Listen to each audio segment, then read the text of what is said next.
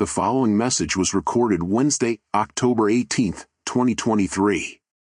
Pastor Ritt continues our study of the book of Ezekiel. Tonight he covers the first 2 of 7 oracles against the nation of Egypt. And now, here's Pastor Ritt. Anyway, we're back in Ezekiel. We're in Ezekiel 29. But before I get to 29, John Michael, it's a little warm in here? Yeah, it's a little warm in here. I'm going to fall asleep. If you're comfortable, I'm warm. Ezekiel 29 is where we are, but let's review where we've been. Now, the first 24 chapters of Ezekiel, what is he talking about? What is it, Deborah? Judgment of what?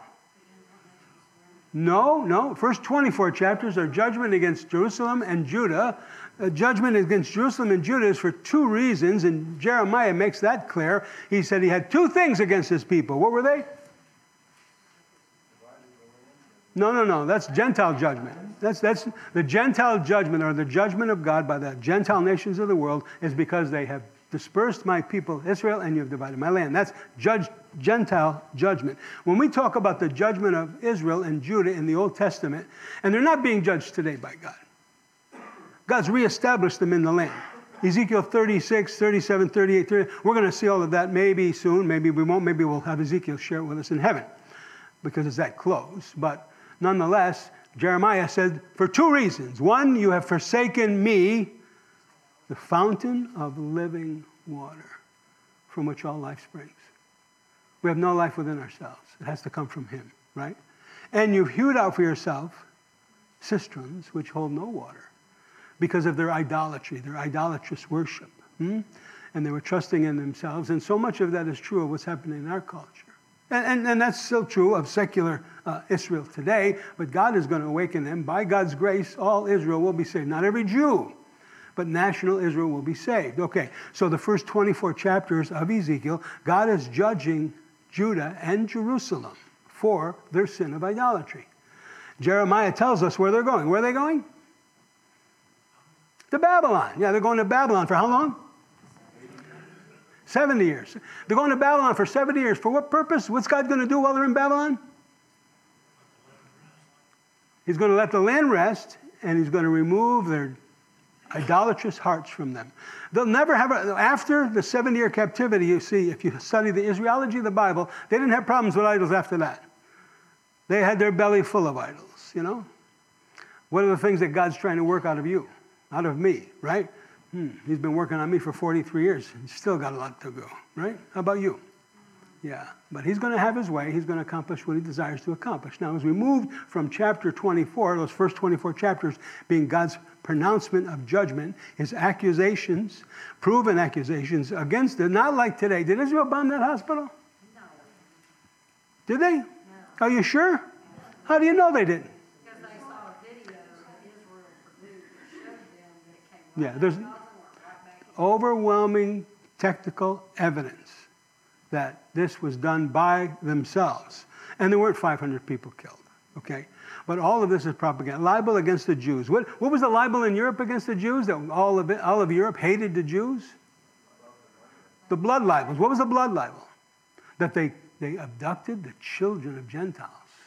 And just before Passover, they would kill them, drain their blood, and make matzah.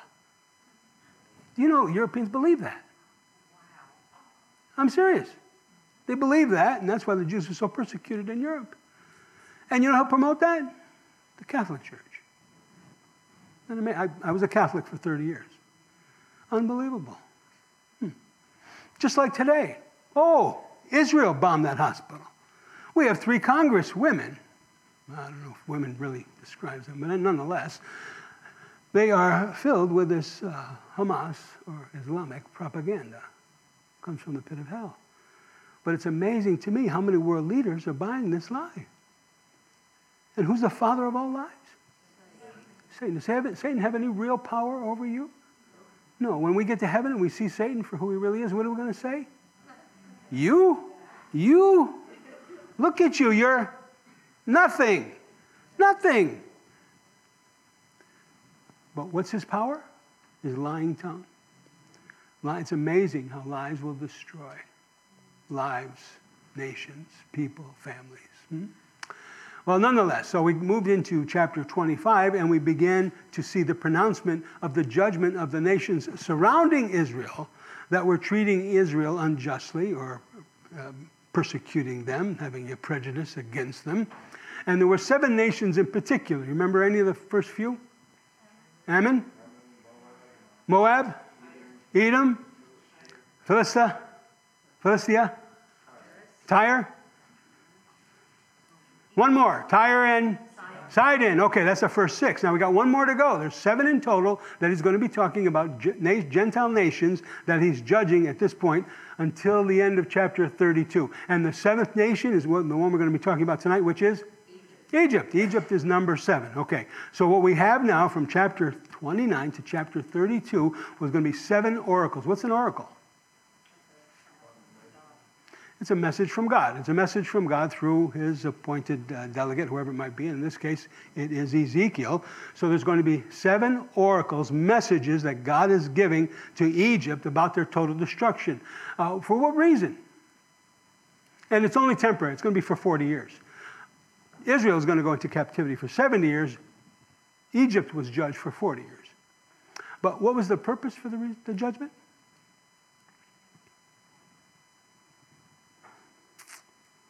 What generation, what did we call that generation after World War II?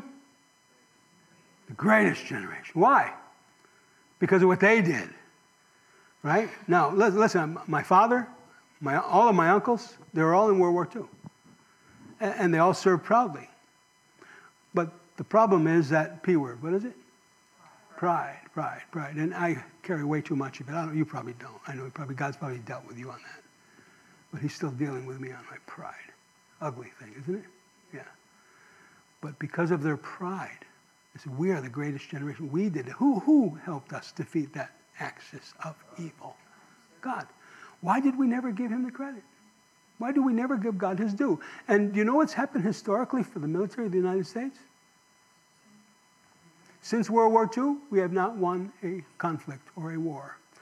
We retreated in humiliation in Vietnam, Korea. That was never really settled. You know the problems we have today with North Korea.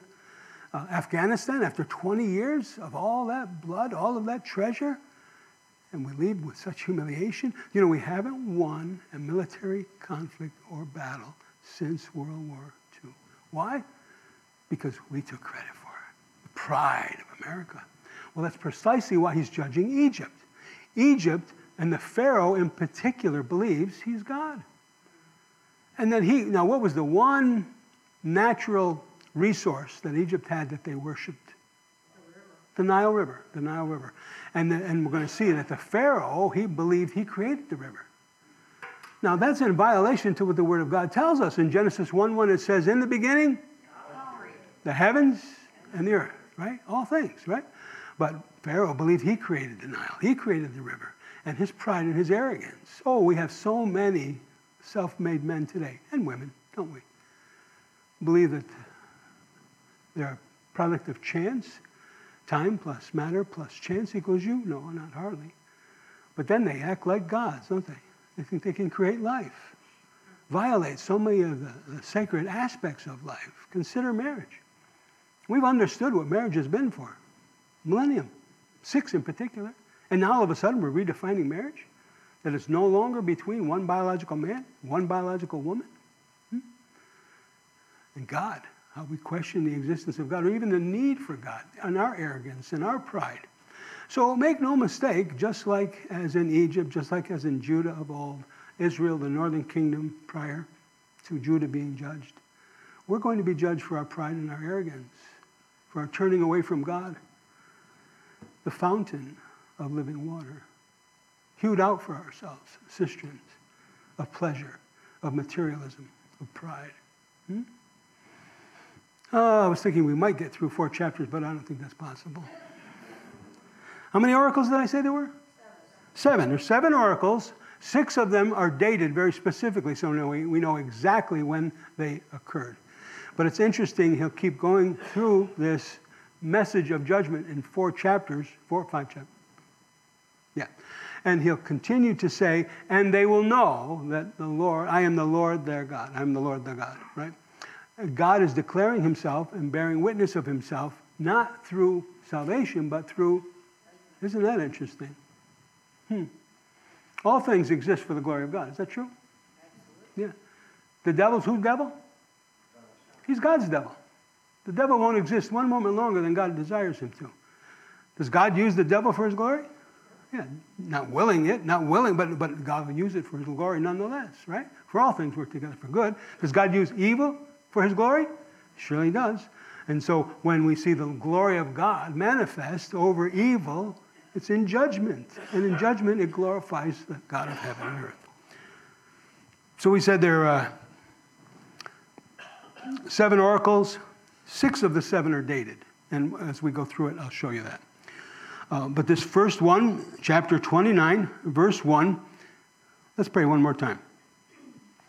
Lord, there's much to digest here.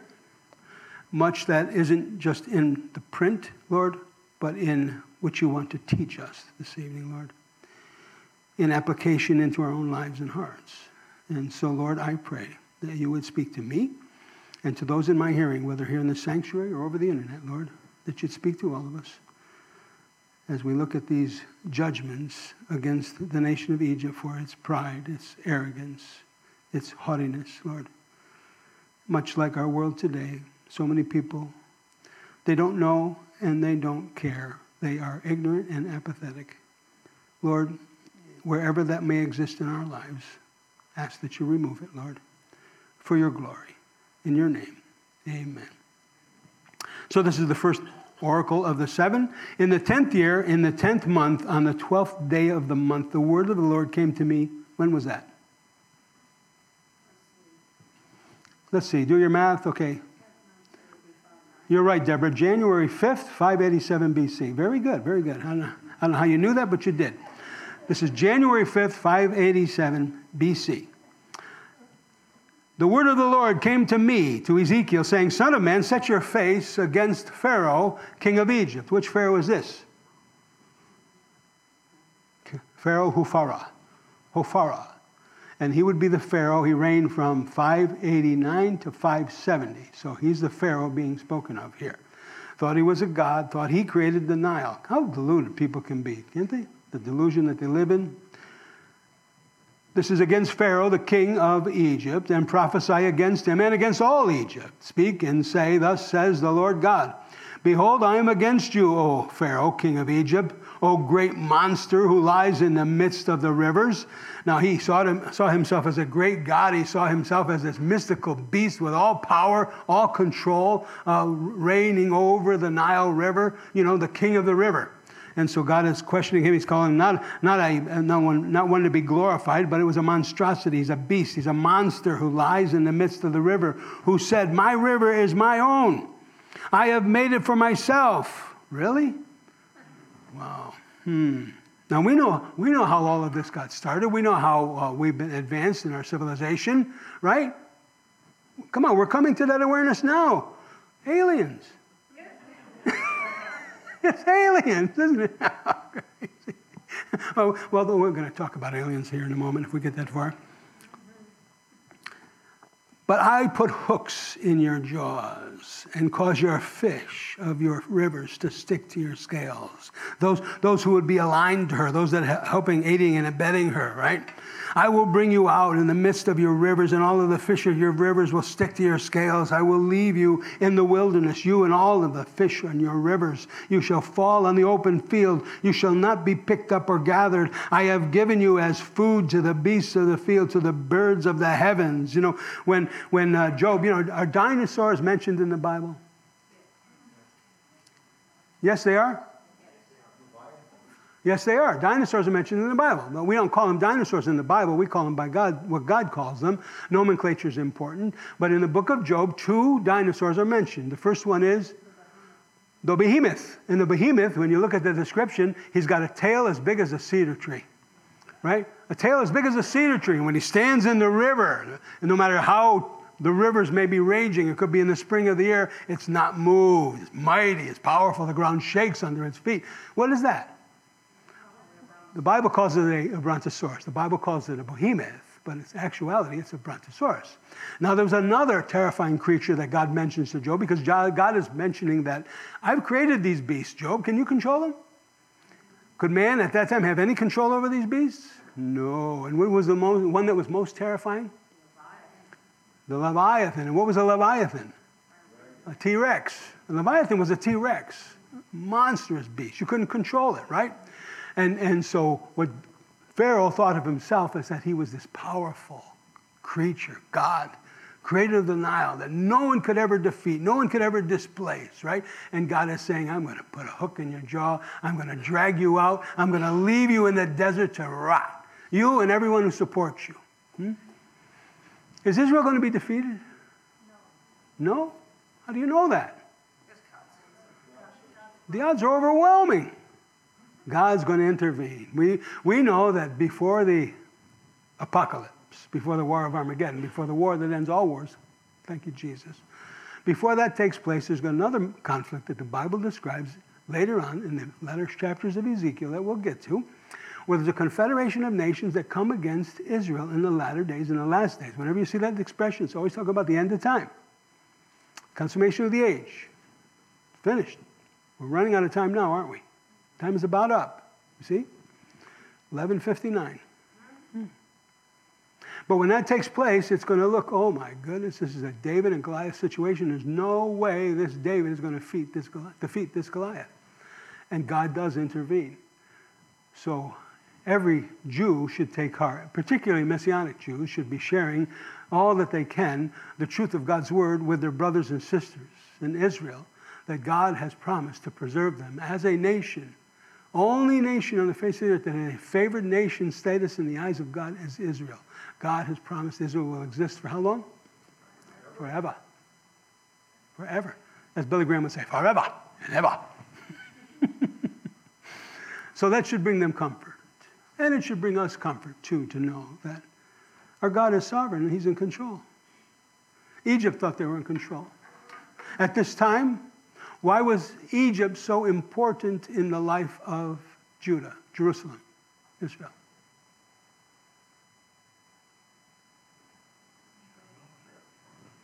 Military alliance. They were not, remember, Babylon is coming against Judah in judgment because God had determined that he would use Babylon as a rod of instrument of judgment against the nation for their sins, their idolatry, forsaking the Lord. So the first deportation of the Jews from Israel to Babylon was when? When? 605. Who went at 605? Daniel. And who else? His three friends, Mishael, Hananiah, and Azariah, right? Not Shadrach, Meshach, and Abednego. Those are pagan names, right? Mishael, Hananiah, and Azariah. 605. And Daniel got carried away with them. Who else got carried away? This is when was the second deportation? And who got carried away then? Our friend Ezekiel. Ezekiel was carried away in that deportation, 597 BC. Now, the last and final deportation after Babylon comes in and destroys the nation will be when? 586. And that was all of that was prophesied. They should have understood and knew all of that. But suffice it to say that God is going to preserve them as a people, but they were not trusting him at that time. And he's going to be judging them. Now, where do I want to go with this? Egypt's alliance. Yes, the alliances. So they took Jehoiakim and they carried him back to Babylon. He was the king. And who did they put in his place? Zedekiah. Thank you, Zedekiah. Now, Zedekiah was supposed to be submitted to Babylon, paying tribute and et cetera, et cetera. Well, they didn't want to be under the yoke of Babylon. And Jeremiah kept telling them, you need to submit to God's judgment. What do you do when God begins to chastise you? That's the best thing to do is submit. Just submit to it, okay? Own it, submit to it. Lord, you got me. I did it. I'm guilty, right? And then just go ahead and suffer whatever you. Remember, God gave David 3 choices. Choose one of 3. How would you like to be judged? Remember? Ooh, don't want to be under the hand of man. He said, God, I'm going to leave it to you. Whatever you want to do to me, I'll submit to it. Well, Israel was being judged, and Jeremiah kept telling them, look, just submit. When you get to Babylon, here's what I want you to do. What did he tell them to do? Build houses, build a future, marry, have children, let your children be married, and just build a life for yourself there. And the peace of that city, Babylon, will be your peace. Now, what did that sound like to all of the other people in Jerusalem when Jeremiah was saying that? Traitor. Traitor. But this was God speaking. But there were the false prophets telling the people, oh, no. And after that second deportation, no, in 2 years' time, all the people will return. All the articles of the house of God will be reestablished again as a nation. And they beat Jeremiah. They almost took his life. They ended up doing that when he went down to Egypt, if you remember your history. But nonetheless, it's unfortunate that they wouldn't heed the word of the Lord through the prophet Jeremiah, where they were just to submit. Because how long was the captivity? 7 years, but they didn't believe that. Jeremiah 29:10, what's that verse that everybody quotes? Turn there for a moment. Jeremiah 29. So important that you understand, what's king when we interpret the Bible? Context. Context is always king. Keep it in its context if you're going to understand the text.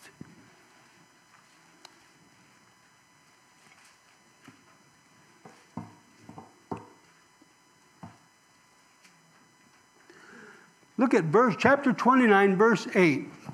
For thus says the Lord of hosts, the God of Israel, do not let your prophets and your diviners who are in your midst deceive you, nor listen to your dreamers, which you cause to be dreamed. Who caused these dreams to occur? They did. Have you noticed on YouTube all these people have a dream and a vision? How God is speaking to all these people? And if you pay attention to what the message is, it's always about their prosperity, their peace, the blessing that comes upon them. It's amazing. Yeah. We could name some of those folks, couldn't you? Some of the bigger names who have a national platform, but it's absolutely ridiculous. But this is who, unfortunately, Jeremiah was coming against, and there was a plethora of them, okay? For they prophesy falsely. They prophesy falsely to you, to Israel, in my name. I have not sent them, says the Lord. For thus says the Lord, after 70 years are completed at Babylon, I will visit you and perform my good towards you and cause you to return to this place. So what is God telling them? Sit down and relax. Enjoy. You're going to be here for 70 years. And at the end of 70 years, I'll release you. Who's the youngest person in here? Probably you, Anthony. How old are you, Anthony? 26 plus 70? 96. Hey, 96, you'll be released and you can build a future. What do you think? Sound pretty promising, doesn't it? But how everybody misinterprets that verse to the here and now. I know the plans I have for you, saith the Lord, to give you a future and hope. Not for evil, but for good. What future? What hope? 96 years, the rest of us are dead, Anthony. What future is that? What's he talking about? What future? What hope? Eternal. It's heavenly. It's not earthly. But it's amazing how quickly people will interpret these truths of God in a fleshly way, a carnal way, temporal, earthly, physical. No, the promise he's making is eternal. Yes, there's a fate worse than death. It's the second death. But what Jesus has promised us, no matter how, it's unfortunate to see so many people losing their lives, so many innocents and so many children. There's no children here today. How could anybody want to decapitate a child, an infant? You heard about the pregnant woman and what they did to her? I won't even describe it because I can't. It's so awful. It's just awful. Animals. It's demonic. Demonic. Oh boy. But I have a particular belief that before the children reach the age of accountability, what happens when they die, if they die before that age? Be with the Lord. Yeah. Nonetheless, back to Ezekiel 29.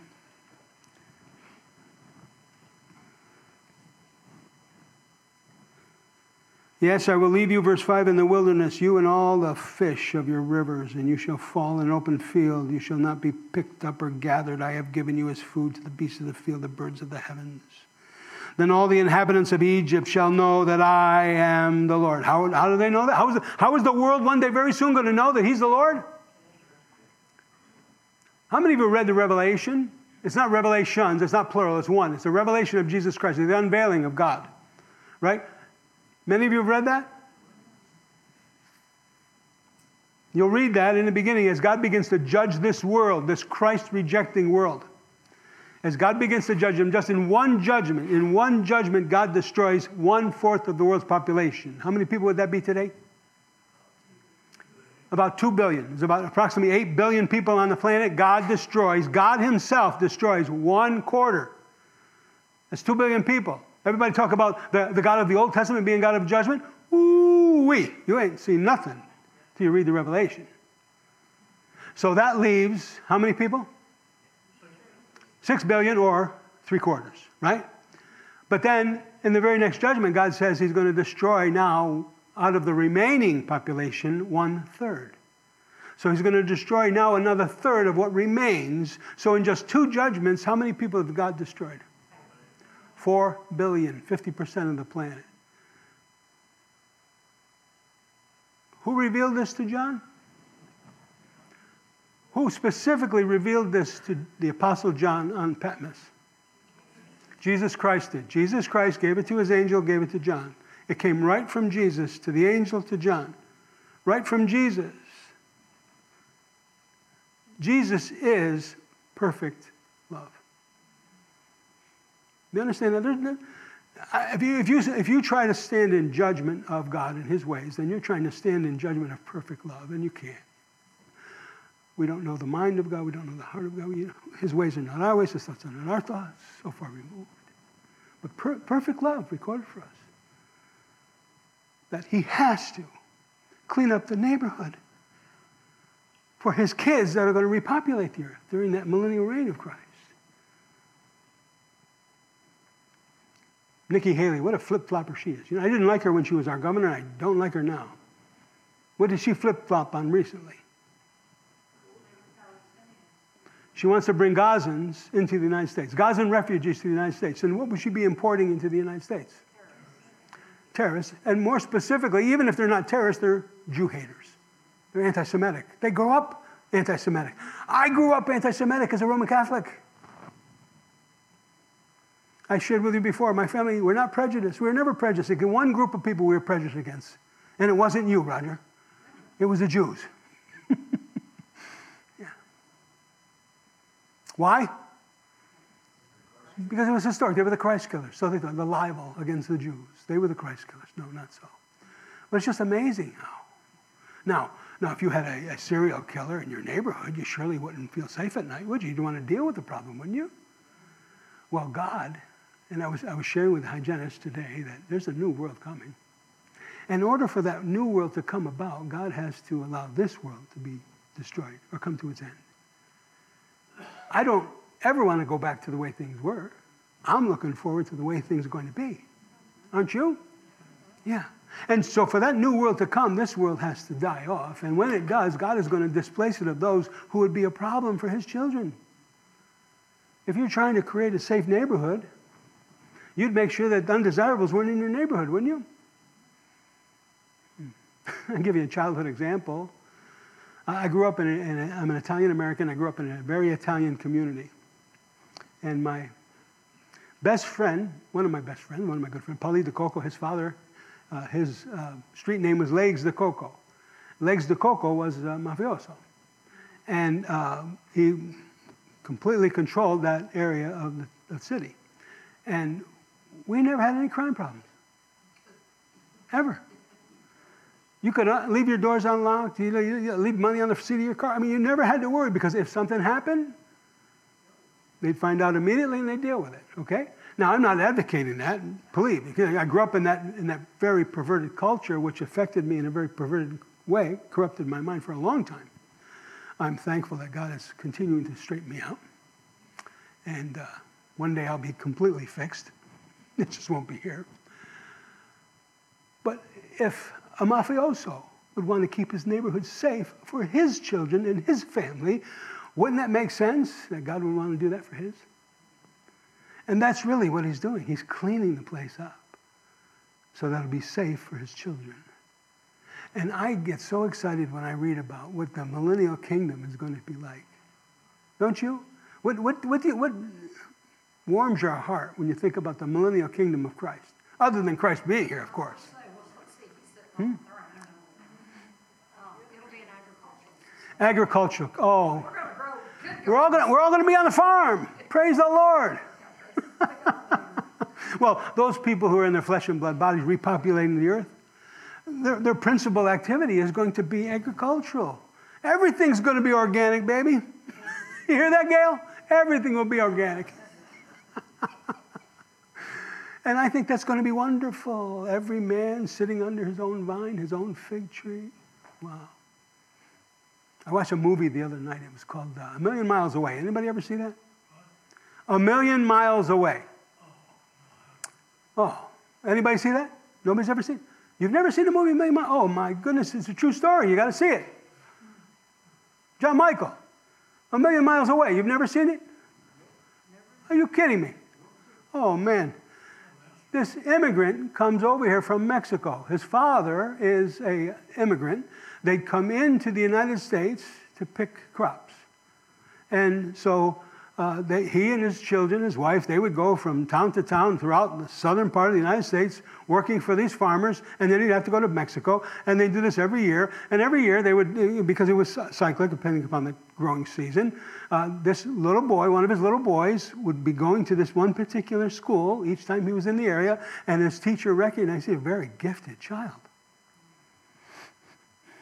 And this immigrant's son became an astronaut. You saw it? Isn't it marvelous? It's a true story. Yeah. I'm sorry? I didn't see it. Please watch it. It's a million miles away. From picking our fruit and vegetables, okay, as an immigrant, and then becoming an astronaut. After the Challenger disaster, remember that? The next space flight, he was the second in command. Can you imagine such a thing? Hey, there's not opportunity in America for people who work hard, honest, apply themselves? Wow, fascinating story. Now, why do I say that, though? Because at the end of the film, they tell you a little bit about him, show you him and his father, and he says, and now, what was his name? Jose Hernandez and his father are still picking grapes together, but they own the vineyard.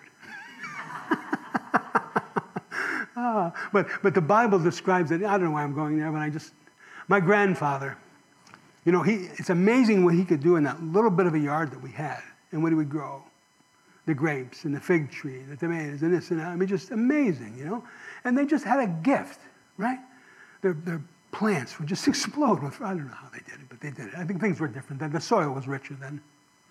But can you imagine what it's going to be like? Wow. Picking plums as big as oranges. And every man under his fig tree, every man under his vine, dwelling with his children and his children's children's children in peace. Wow.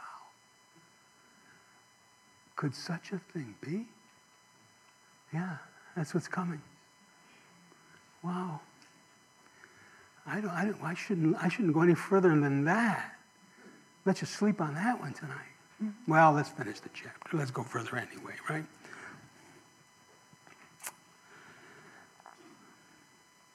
As we ended chapter 28, and he's talking about the judgment of Sidon, the last two verses, you remember what we ended with there? In chapter 28? I'm sorry? Who will? Israel. Look at that. It's amazing. Now, he talks about all this Gentile judgment, right? He's talking about 6 nations, Gentile nations being judged. And so at the very end of that, it almost seems it's completely out of place in chapter 20, verses 25 and 26. Thus says the Lord God, when I have gathered the house of Israel from the peoples among whom they have been scattered, and I am hallowed in them, in the sight of the Gentiles. Then they shall dwell in their own land, which I give to my servant Jacob, and they shall dwell safely there, build houses, plant vineyards. Yes, they will dwell securely when I execute judgments on all those around them who despise them. Then they shall know that I am the Lord. Wow, now Ezekiel didn't understand this. You and I understand this. God's gone all the way out to the end of our age. All the nations of the world despise Israel. You understand that? Listen, even our own nation right now, we're the only reason why we're in support of them is we don't want terrorists here, and we don't want the terrorists committing acts of terror against us, right? But unfortunately, just as the world made a decision to sacrifice Jewish blood for Arab oil, the world is going to sacrifice Israel for a supposed peace. They're going to betray them. All the nations of the world will come against Jerusalem. That's the promise God made. But God promises that He'll intervene and He'll protect them. And that's going to come very soon. And all Israel know that there's a God who watches over Israel, never slumbers nor sleeps. But all the Gentile nations will know that He is the Lord. And He's taken names and He's coming back. Right? Yeah. I love the promises in the Bible, particularly God's faithfulness towards Israel. Why? Why? Because those unilateral promises that God made, He said, I will to Israel, are very similar in kind. Those are temporal, those are earthly, right? Have an earthly kingdom, but the promises He made to the church that are unilateral, I will, are eternal, they're spiritual, they're heavenly. And just as God's promises will be kept towards the nation of Israel, God's promises will be kept towards you and I. It's a guarantee. It's a certainty. Isn't that wonderful? When we see all it's going to get worse. I don't know how much more we're going to see that could trouble our hearts. But don't let it trouble your mind. Keep your mind in the truth. And the truth will keep you stable. Keep you from becoming anxious. Why? Because the truth is God has promised us a future that we can't even imagine. And God will be faithful to complete. As we see God's faithfulness exercised in Israel, you can know His faithfulness towards you and I, His church. Amen? Yeah. Then they shall know that I am the Lord, because I have hang on, where was I? Yeah, verse 6. And all the inhabitants of Egypt shall know that I am the Lord, because I have been a staff, because they have been a staff of reed to the house of Israel, when they took hold of them with the hand and broke and tore their shoulders. When they leaned upon them, you broke and made all of their backs quiver. What's he talking about there? They formed an alliance with an unworthy nation, untrustworthy nation. You can't trust them. We've tried to buy our friends throughout the world. How well have we done? Not very well, have we? All of our friends are abandoning us. Saudi Arabia, what have they done? They're cozying up to Russia and China. It's amazing. You can't buy your friends. Loyalty is found over the depth of a relationship, and the relationship is developed over time, right? And so putting their trust in Egypt and all of these alliance of nations around Egypt was ridiculous for them, because they would not be faithful to Him.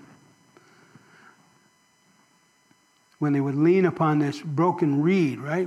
You can't use a reed as a staff, can you? It doesn't make a good staff or walking stick. And when you lean upon it, it'll break. And when it breaks, the ends of it are sharp, and it could go into your hand. Talking about leaning upon this staff, maybe you need it to support you, and all of a sudden it doesn't support you, and you throw your shoulder out. You throw your shoulder out of joint, or tear your rotator cuff. That's what he's talking about here. You ever do that? Tear your rotator cuff? Very painful. I did it to my right shoulder, and I thought, geez, that wasn't right. Tried it again. I did it again to my left shoulder. Therefore, thus says the Lord God, surely I will bring a sword upon you and cut you from man and beast. And the land of Egypt shall become desolate and a waste. Then they shall know that I am the Lord, because He said, the river is mine, and I have made it. And that's exactly why He's coming, right? Self-made men love their Creator. Is who? Self. The biggest idol. Behind every idol, every false idol, there are no true idols, but behind every idol is the love of self. Self, of course. Indeed, therefore, I am against you and against your rivers, and I will make the land of Egypt utterly waste and desolate, Migdal to Sarin, as far as the border of Ethiopia. Sarin is Ashwan. This is from the far north to the far south. I'm going to destroy it. Neither foot of man shall pass through it, nor foot of beast pass through it, and it shall be uninhabited 40 years. Now, if you look at what had taken place, Babylon would be the destroyer of Egypt. When Babylon came against Egypt, it was in 572 BC, when the Babylonian kingdom was replaced by the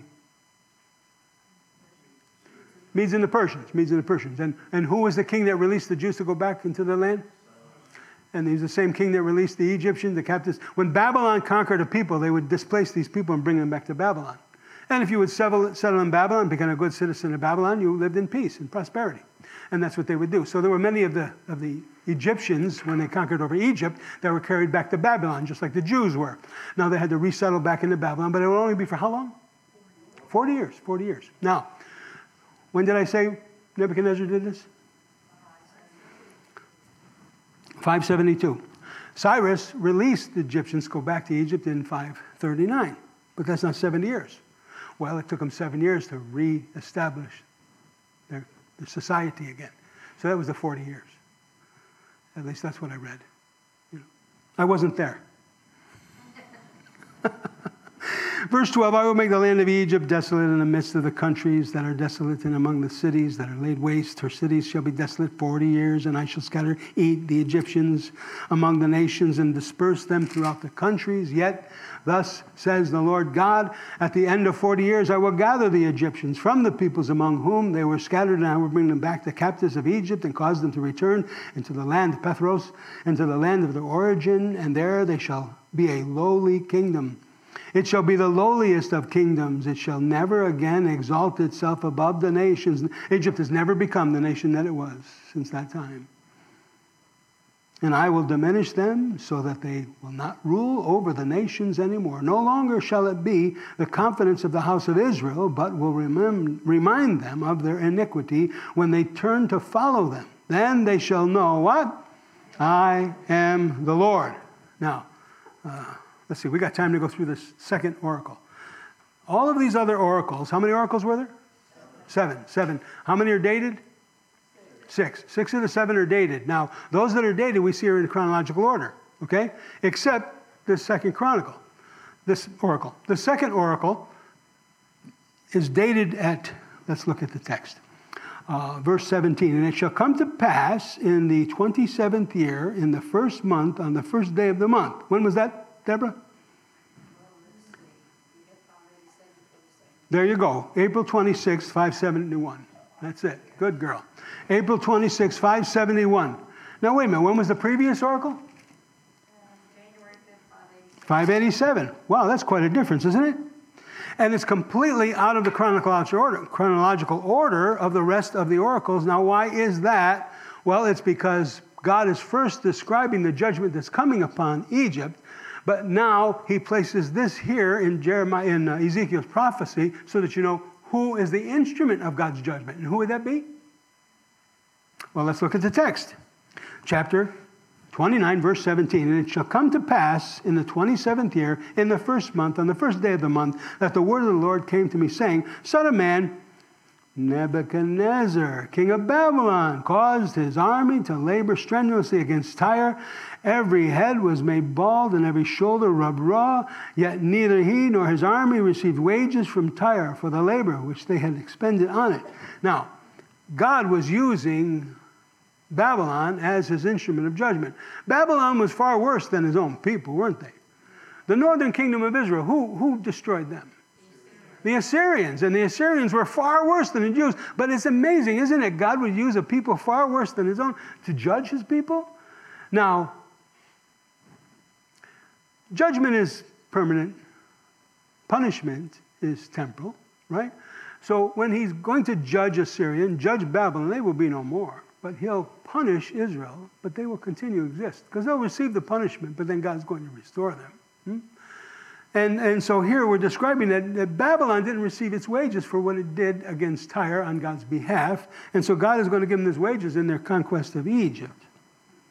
Therefore, thus says the Lord God, surely I will give the land of Egypt to Nebuchadnezzar, king of Babylon. He shall take away their wealth, carry off their spoil, remove her pillage, and that will be the wages for his army.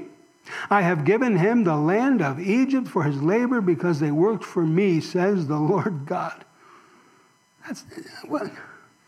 Let's talk about that in a minute. What if, is it possible, could it possibly be, what if God would use those who we think are enemies to punish us?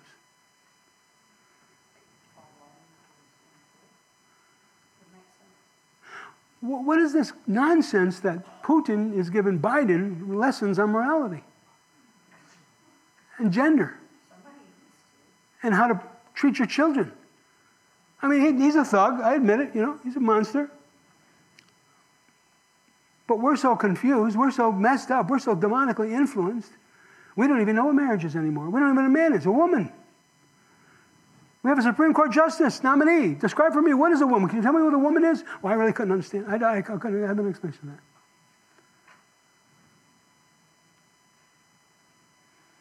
that. Insane. Now, could it possibly be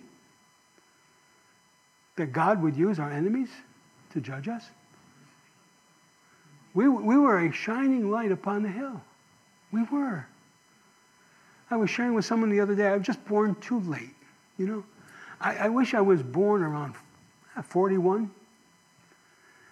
or maybe 35. After World War II, to be a young person growing up in this country, it was the best time, the best of times for America. Really, right after World War II. 46, yeah, 46. That when you were born? Yeah, you lucky stiff. That was a great time to grow up in America. You too, Ed? 47, yeah. 37. I was born in 82. No, but the rest of the world loved us. They did. They loved America. They loved Americans, and they loved America, and everybody wanted to be us, didn't they? They did. And how did it happen that everybody hates us? Because we come drunk in our prosperity and in our pride and lovers of pleasure rather than lovers of God. And make no mistake, Ruth Graham was absolutely right when Billy quoted her numerous times when he said, if God doesn't judge America, that's right. And that was Ruth Graham who said that. That if God doesn't judge America, he would need to apologize to Sodom and Gomorrah. Because Billy knew the judgment had to come. And I know the judgment has to come. Do you know the judgment has to come? And we look at the prophetic scenario, there is no mention of us in end times Bible prophecy. We're just not relevant. We're not a player. So what happens? I don't know. Some people say, well, it's the rapture. There are 205 million Christians in the United States.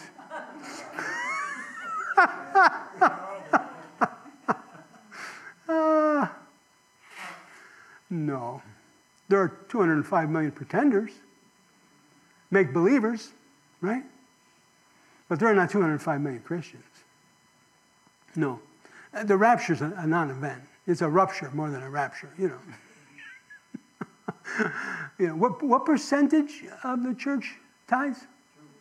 What percentage of the church shares their faith on a regular basis? What percentage of pastors teach biblical prophecy?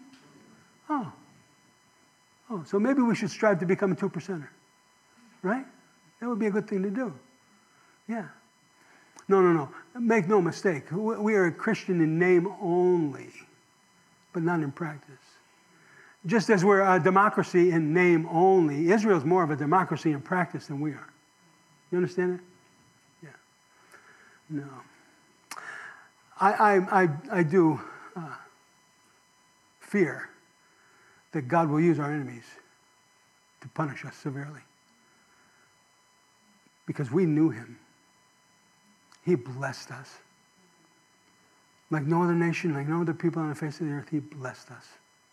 And we walked away from him, worshiping our idols. Baal, worship of materialism. Ashtoreth, the worship of sexual pleasure. Molech, abortion, child sacrifice. And Nemash, finally, the occult. But those are false gods. But behind all of those false gods, the manifestation of those gods were demons. That because of our rejection of the gospel of Jesus Christ, the gospel of Jesus Christ exorcised the demons from Europe. Europe was under tremendous demonic influence. When Jesus came the first time, and you read the Gospels, they're encountering demons every town they go in, practically, right? There's a demon around every corner. What in the world's going on? All of this increase in demonic activity just prior to the first coming of the Christ. But the Christ comes and the gospel is received. And all of this demonic influence is suppressed. The worst of the worst, well, we know where they are, right? They're in the abyss, locked up until Satan, his body slams to the earth and opens it up. Ooh, it's going to be bad then. But what suppressed that horde of demons that seduces us through materialism, sexual pleasure, child sacrifice, and eventually worship of the occult, or Satanism, is the gospel. And when the gospel went into Europe, Europe began to be sanctified. Because people received the truth of the gospel. And that negative spiritual influence, that demonic influence was gone now. You know what happened. I know what happened to me. A great demonic influence in my life. Negative spiritual influence. Those things I will to do, I do not. Those things I will not to do, I do. A wretched man that I am, who will save me? The gospel come into my heart. And I'm changed. I'm being changed. And I will be changed still. Is that true? Now, that's what happened. But now with the rejection of the truth. And that's what the Bible says. In the last days, they would be lovers of the pleasure rather than lovers of God. And they would believe the lie rather than have a love of the truth. And that's where they believe the lie. And therefore, we've invited all of these demonic influences. We all have the affluenza disease, right? And there's no shot for that, is there? Affluenza. We're such an affluent society. We're so materialistic. You know, where you get 10 people can't be satisfied in a 10,000 square foot house. 2 people, I mean. 2 people in a 10,000 square foot house can't be satisfied. That's more house than my wife wants to clean. Sexual pleasure? We went through a sexual revolution in the 60s. Now, I grew up in that time. It wasn't good. Thought it was. I thought it was good. It wasn't good. It wasn't good. And now we have this homosexual revolution that began. And now God has given us completely over where we're out of our minds. You can't even think straight. Romans 1, you know, right? God gave them over to sexual, gave them over to homosexuality, gave them over to a reprobate mind. Can't even think straight any longer. And now he's going to give us up. Not the church, not the body of Christ, right? We talk about the kingdom program of God. We know which kingdom we're in now. What do they call that kingdom? The mystery kingdom. The mystery kingdom. And the mystery kingdom is described by one word. What is it? Christendom. With the emphasis upon the dumb. Read Matthew 13 and all the parables Jesus gives of the mystery kingdom. And the kingdom of heaven shall be like, shall be like, shall be like. Real doctrine, false doctrine. Real Christians, false Christians. Real growth, natural growth of the body, and a monstrosity that grows up. Okay? And that's what we have today. So we have Christendom, right, which is the mystery kingdom, which is where you have the wheat among the tares, which the majority of people are not believers, they're make-believers. But then you have the body of Christ, the true communion with the Lord, right?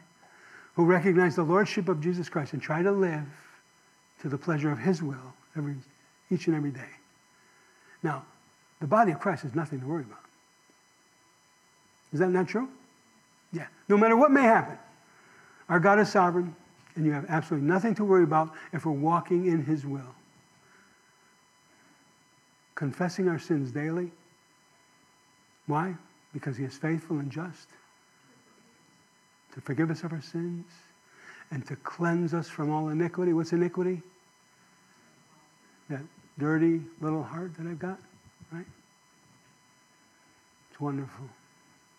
There's a new world coming. Let's see, did we finish the chapter? We didn't? And I have given them into the hand of Egypt for his labor, because they have worked for me, says the Lord. In that day I will cause the horn of the house of Israel to spring forth. What's that horn mean? What's the horn represent? It's power, strength. You know, I saw a 12-point buck in Seabrook the other night. Beautiful buck. You know, now those horns represent his strength, his power. That's what he's talking about here. He's going to return the power and the strength to Israel. Now that's going out into the kingdom. In that day I will cause the horn of Israel to spring forth, and I will open your mouth to speak in their midst. Then they shall know what? I am the Lord. Yeah. Jesus is the vine and you are the branches, right? He's the Lord. It's a glorious thing to know that you know that you know that you're his. And it's such a safe place to be. Such a comforting place to be. Knowing none of us deserve it, do we? No. But we're so thankful for his forgiveness and his grace in our life. And listen to me, if you remember nothing else, remember this. As God has showed himself faithful to Israel, he will be certain to show himself faithful to the body of Christ. Amen? Amen. David, do you have a closing song? Shall we stand? Thank you for listening to this message from Community Chapel of Greenville. For more information and to find more messages like this, please visit www.ccgreenville.org. It is our desire to see our Lord high and lifted up, and to see his people grow in the knowledge of our Lord and Savior Jesus Christ.